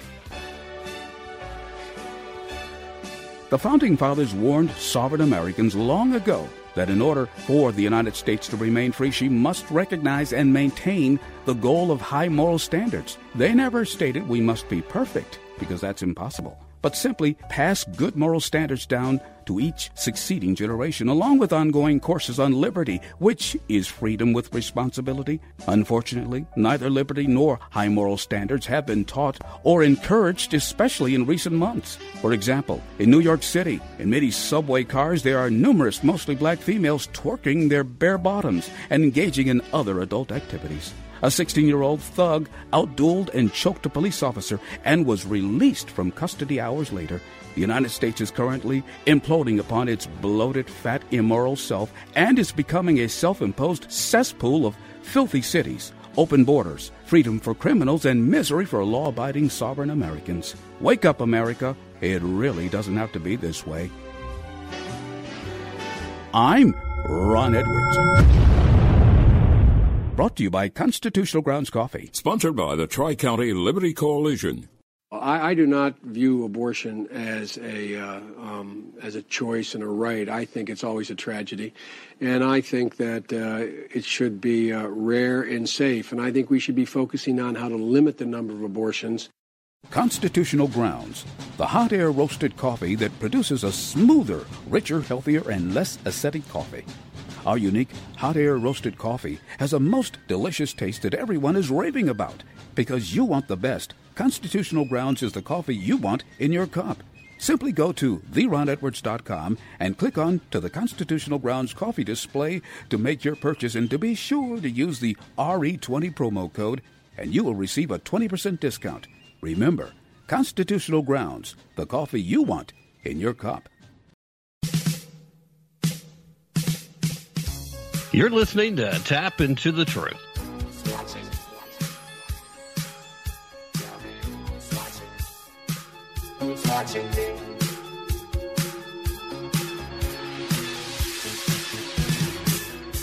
In the Shenandoah Valley of Virginia, this is Tom Caldwell, innocent January 6th defendant and proud Navy veteran. You're listening to the voice of reason.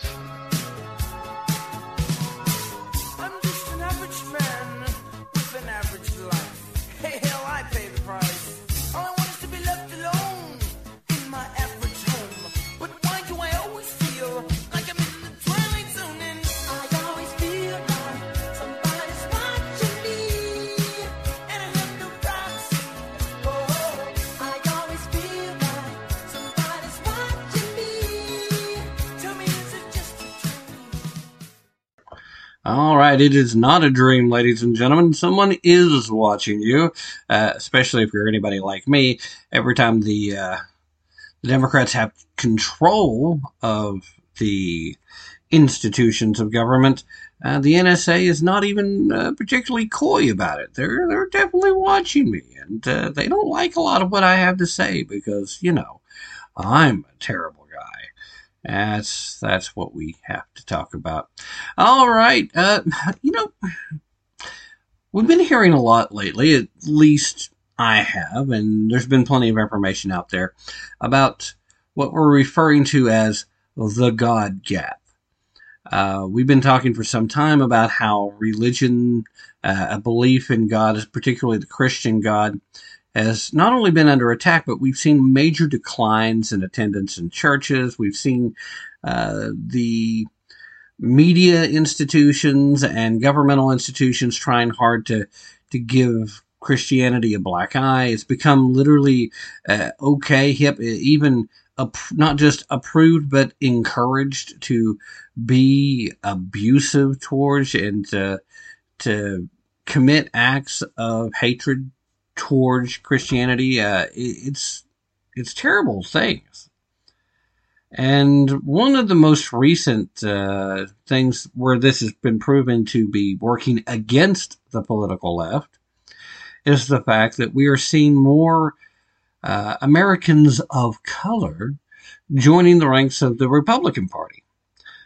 And as it turns out, some of this is based on economics, where they finally come around to realize that the Democratic plans for the economy, while they claim not to be socialist, and then some of them are actually claiming that they're socialist Democrats, that these paths lead to ruin, and that's had a major part in this conversion of some certain Americans that used to be safely in the Democratic camp. But as it turns out through polling data, it looks like the second biggest reason has to do with a belief in God. You see, we've talked about for a very long time on this program, and I know you've heard it in other places too, this idea that it is so surprising that so many Hispanic communities would vote so Democratic so frequently. Because when it comes down to it, the Democratic Party has been pushing for a long time to eliminate the idea that faith should be part of your daily life within your interactions out in the world. They've been trying to push this idea that, secretly you can have any belief you want, but, just don't let anybody else know about it. The whole time they're telling us that that's not an acceptable viewpoint when it comes to something like homosexuality.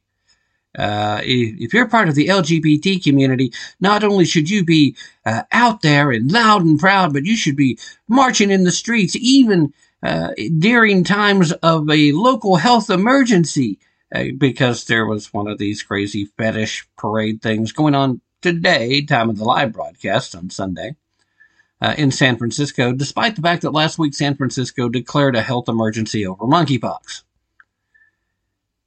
It seems counterintuitive. How serious are you about this? Now, don't get me wrong. There's a big difference between tolerance of something and being out of the closet compared to literally being out in the streets trying to make it everybody else's business. There are things you don't have to hide, but you don't have to just throw it up in everybody's face either. Tact, concern, being respectful of others. If you want people to respect you, typically you have to be respectful of them too. If you start out being anything but respectful, you're probably not going to get very much respect thrown in your direction. Just saying. Well, the reason I bring this up, despite these other things that are going on, is the fact that a pretty massive hit piece against Christianity was thrown out this past week on CNN.com. John Blake, supposedly doing analysis, is the guy who gets the byline. And it was a major thing here that definitely attacks the idea and the notion of Christianity here in America. The title of the piece was "An Imposter Christianity is Threatening American Democracy." Now, again, this is where I have to stop and say, American democracy is not actually democracy. We have a republic. We have adapted certain democratic principles in the operation of our republic, but we're not a democracy, guys. Please stop saying that. Educate our children correctly. Now, the whole notion of using an imposter Christianity, in quotes, is they were trying to pretend as if you believe in something other than how they define Christianity, and I'm sorry, these people, not John Blake, not anybody working for CNN, they don't get to define Christianity. There are multiple divisions within the faith. There are, we call them denominations, and there is some part of the doctrine that we either disagree with or agree with more strongly and want more adherence to than another group of Christians, and then poof, you have a new denomination.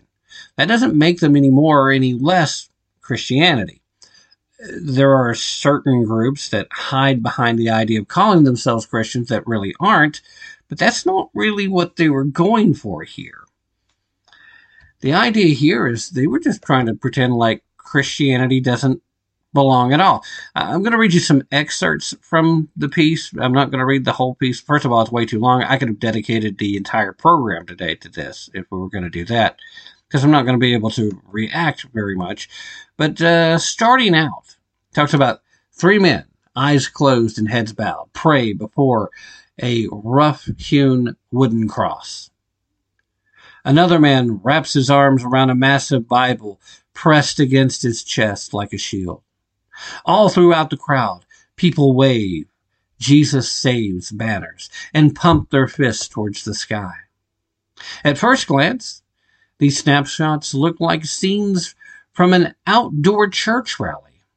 But this event wasn't a revival. It was what some call a Christian revolt. These were the photos of people who stormed the U.S. Capitol on January 6th of 2021 during an attempt to overturn the results of the 2020 presidential election. The insurrection marked the first time many Americans realized the U.S. is facing a bludgeoning white Christian nationalist movement. This movement uses Christian language to cloak sexism and hostility to black people and non-white immigrants in its quest to create a white Christian America. Now, does this sound like the kind of thing that's going to go very far in depth and explain Christianity in and of itself? Does it sound like it's going to spend much time talking about how Christianity is an important philosophy, even if you don't believe in it as a religion? It's an important philosophy in the founding of this nation, that its principles are in fact what this nation was founded on, and that the majority of the prosperity that this nation has managed to enjoy is indeed a side effect of upholding and adhering to those Christian principles. Because if it sounds like there's any pro-Christian bias in this piece, from what I just read to you, I'm going to ask you to go back and relearn some of the ideas behind critical thinking. The writer goes on to talk about a report from a team of clergy and scholars and activists, basically saying that the ideology that was used to bolster, justify, and intensify the attack on the U.S. Capitol was this white nationalist Christianity. This idea that white Christian nationalist beliefs have infiltrated the religious mainstream so thoroughly that virtually any conservative Christian pastor who tries to challenge its ideology risks their career. That doesn't seem right. I mean, I don't know about you, but I have seen way more churches that claim to be Christian denominations that are pro current leftist ideology statements, even when it's in direct defiance of church doctrine.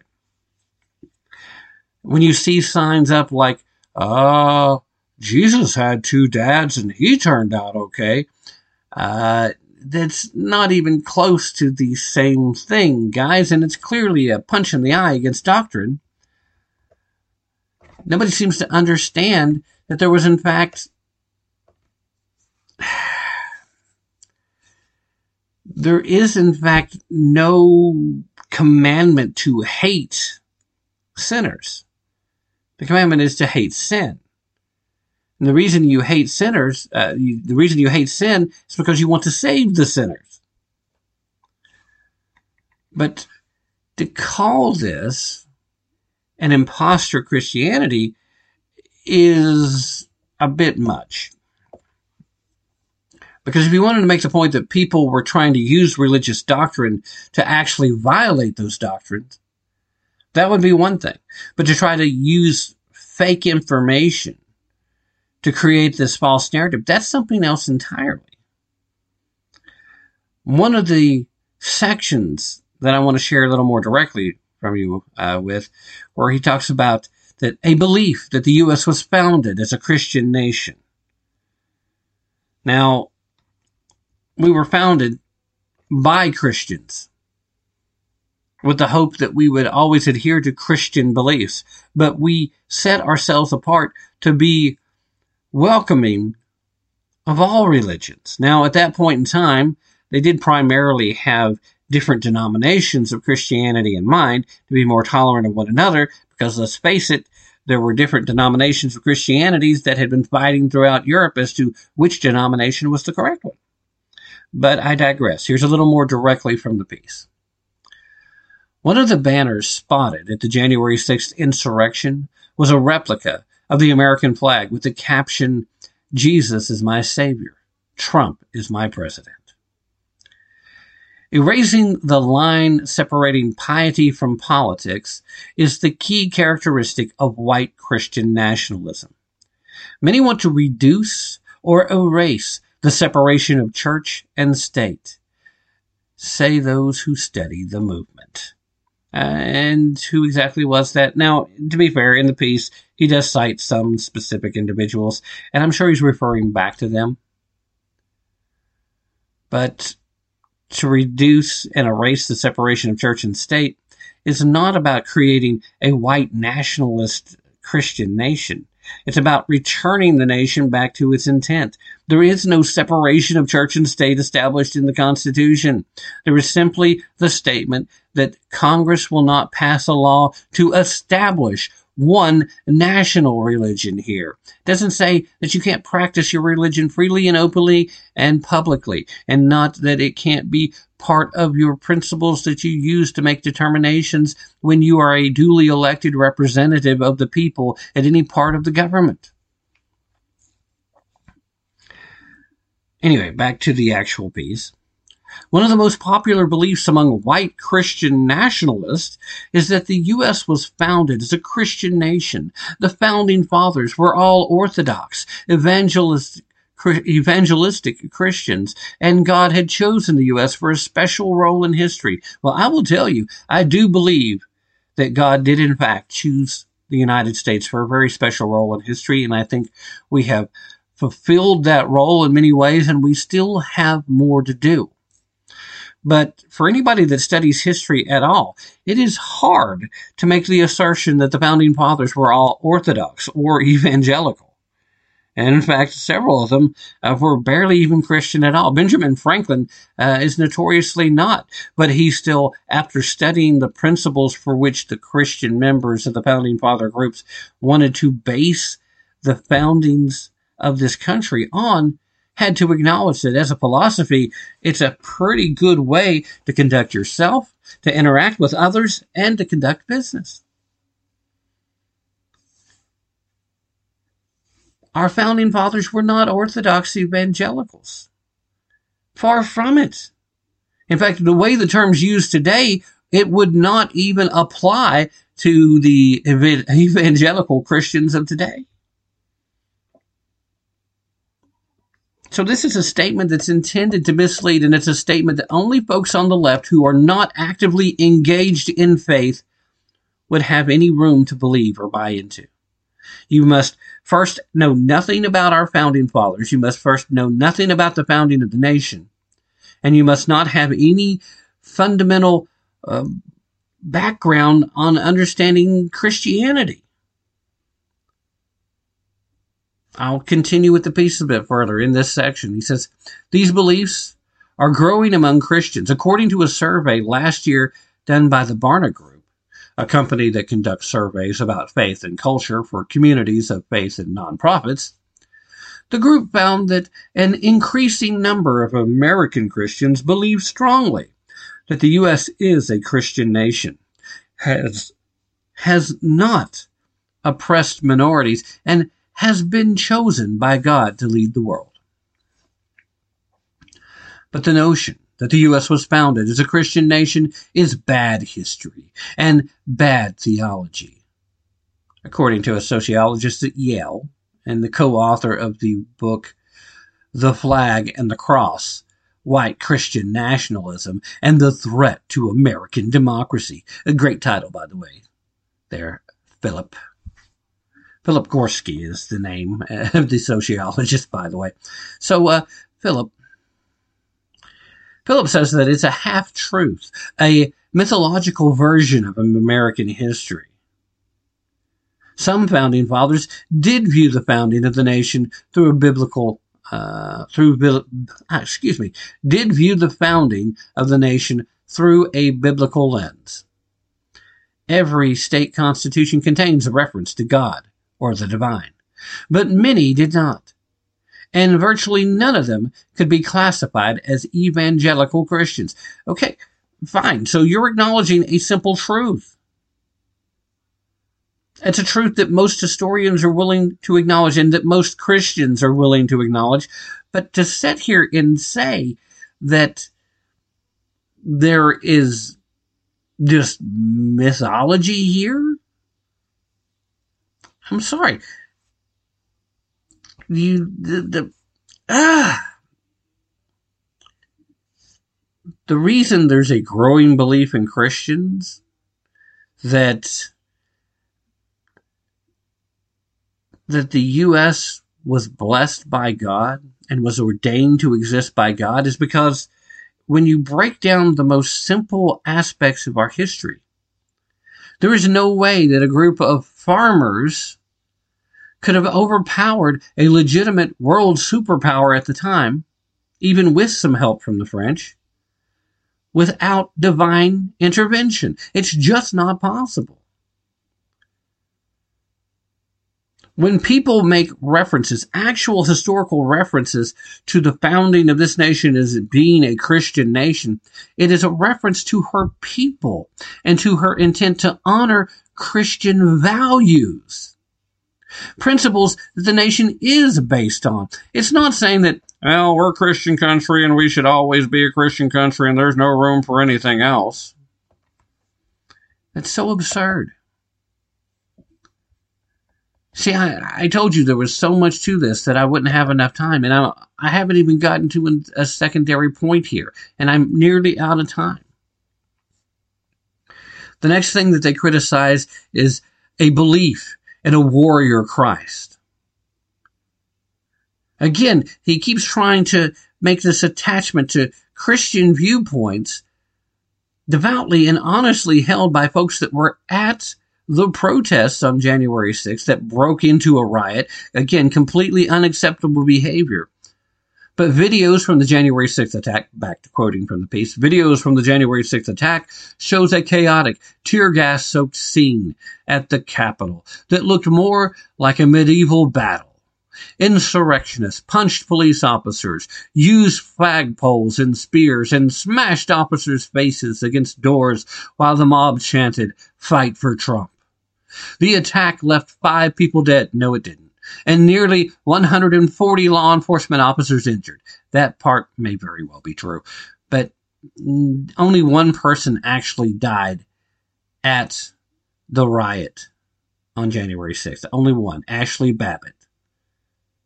This idea, they're still trying to stretch people who died days later of things that have not even been appropriately connected to be causal to anything that happened at the riot are still being counted. And it is a big stretch just to get to 5. The fact that there was even one was one too many, so don't get me wrong. Anyway, the piece continues, the incongruity of people carrying Jesus Saves signs while joining a mob whose members are pummeling police officers lead to an obvious question. How can white Christian nationalists who claim to follow Jesus, the Prince of Peace, who renounced violence in the Gospels, support a violent insurrection? Well, you see, because we don't just follow Jesus, we also believe in God. And there is this one occasion that I can think of where Jesus himself, who renounced violence as much as possible, very often, also took a whip to the money changers at the temple. See, every now and then when you ask the question, what would Jesus do? The answer has to be flip over some tables and whip some folks, because sometimes it's necessary. The question is, again, meant to target people who do not have a fundamental understanding of actual gospel, to understand the truth in the doctrine of the churches. It's meant to sound, again, to those people who don't have that understanding, who have a very cursory one, that the Prince of Peace would have never advocated violence under any circumstance. Now, this is not an occasion where violence should have occurred. It's not the best way to go about the business, and unfortunately it has fueled the left with more ammunition to use against conservatives who actually do move forward with the peaceful transition of power. But sometimes the peaceful transition of power is not the appropriate step to take because the results had been manipulated. If you have a significant number of people who believe that, then it's not that unreasonable to expect that they're going to take that next step. And again, it's important to remember it's not Christianity that takes us to this place.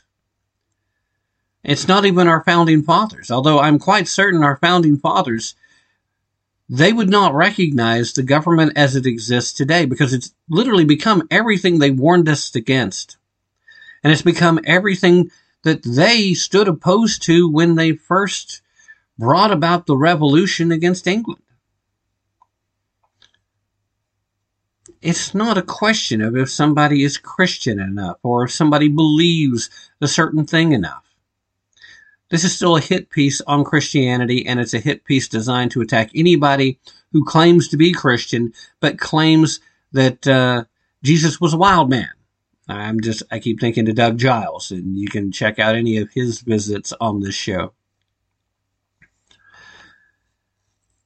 There comes a time. There's a time for all things. There's a season for everything. And unfortunately, sometimes the time comes where action must be taken that goes beyond the use of words.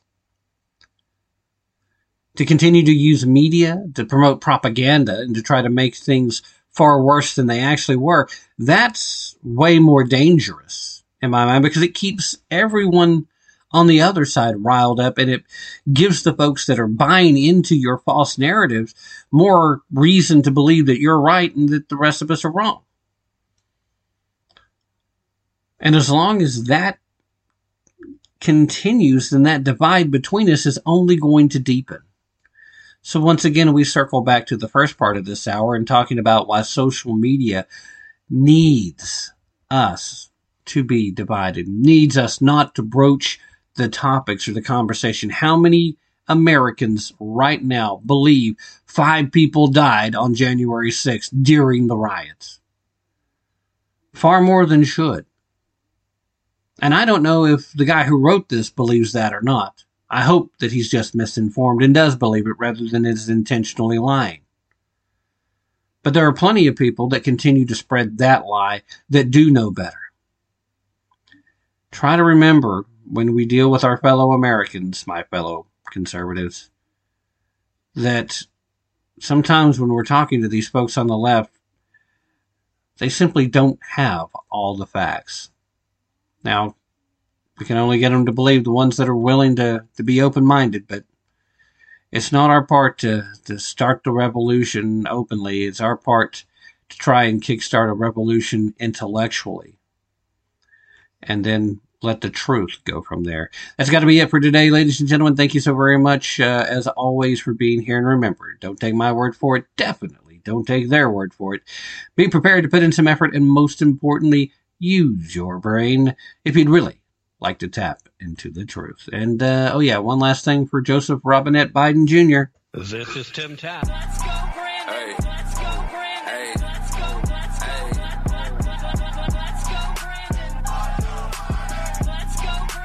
You know what they say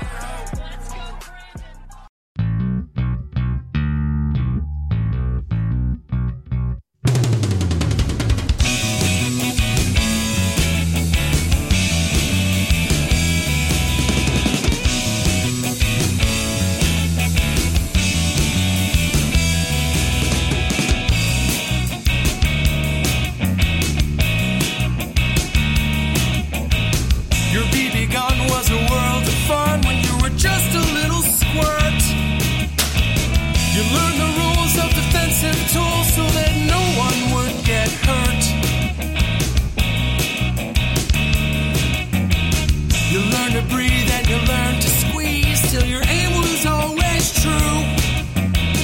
You made the rite of passage, man, with your first real 22.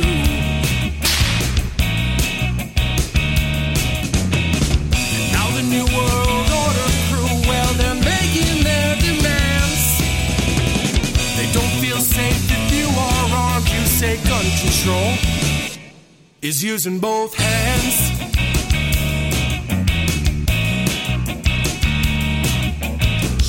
Founders knew the Second Amendment was the final one to keep, to hold our other rights intact so we never become sheep. Stalin, Hitler, Mao, and Pol Pot, they told us things that you never forgot. You teach the lessons to your daughters and sons, to fear the government that fears your guns. Now the New World Order crew, well, they're making their demands. They don't feel safe if you are armed. You say gun control is using both hands.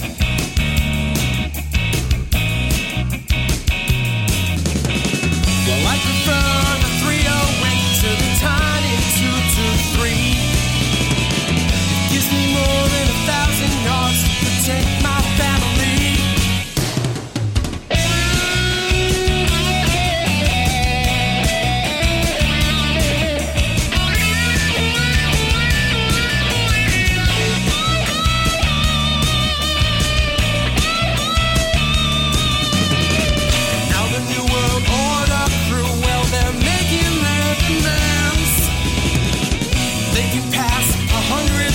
But we still won't give a damn.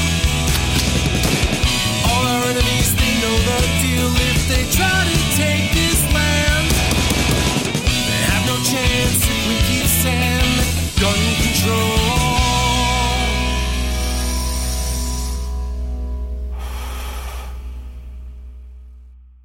is using both hands.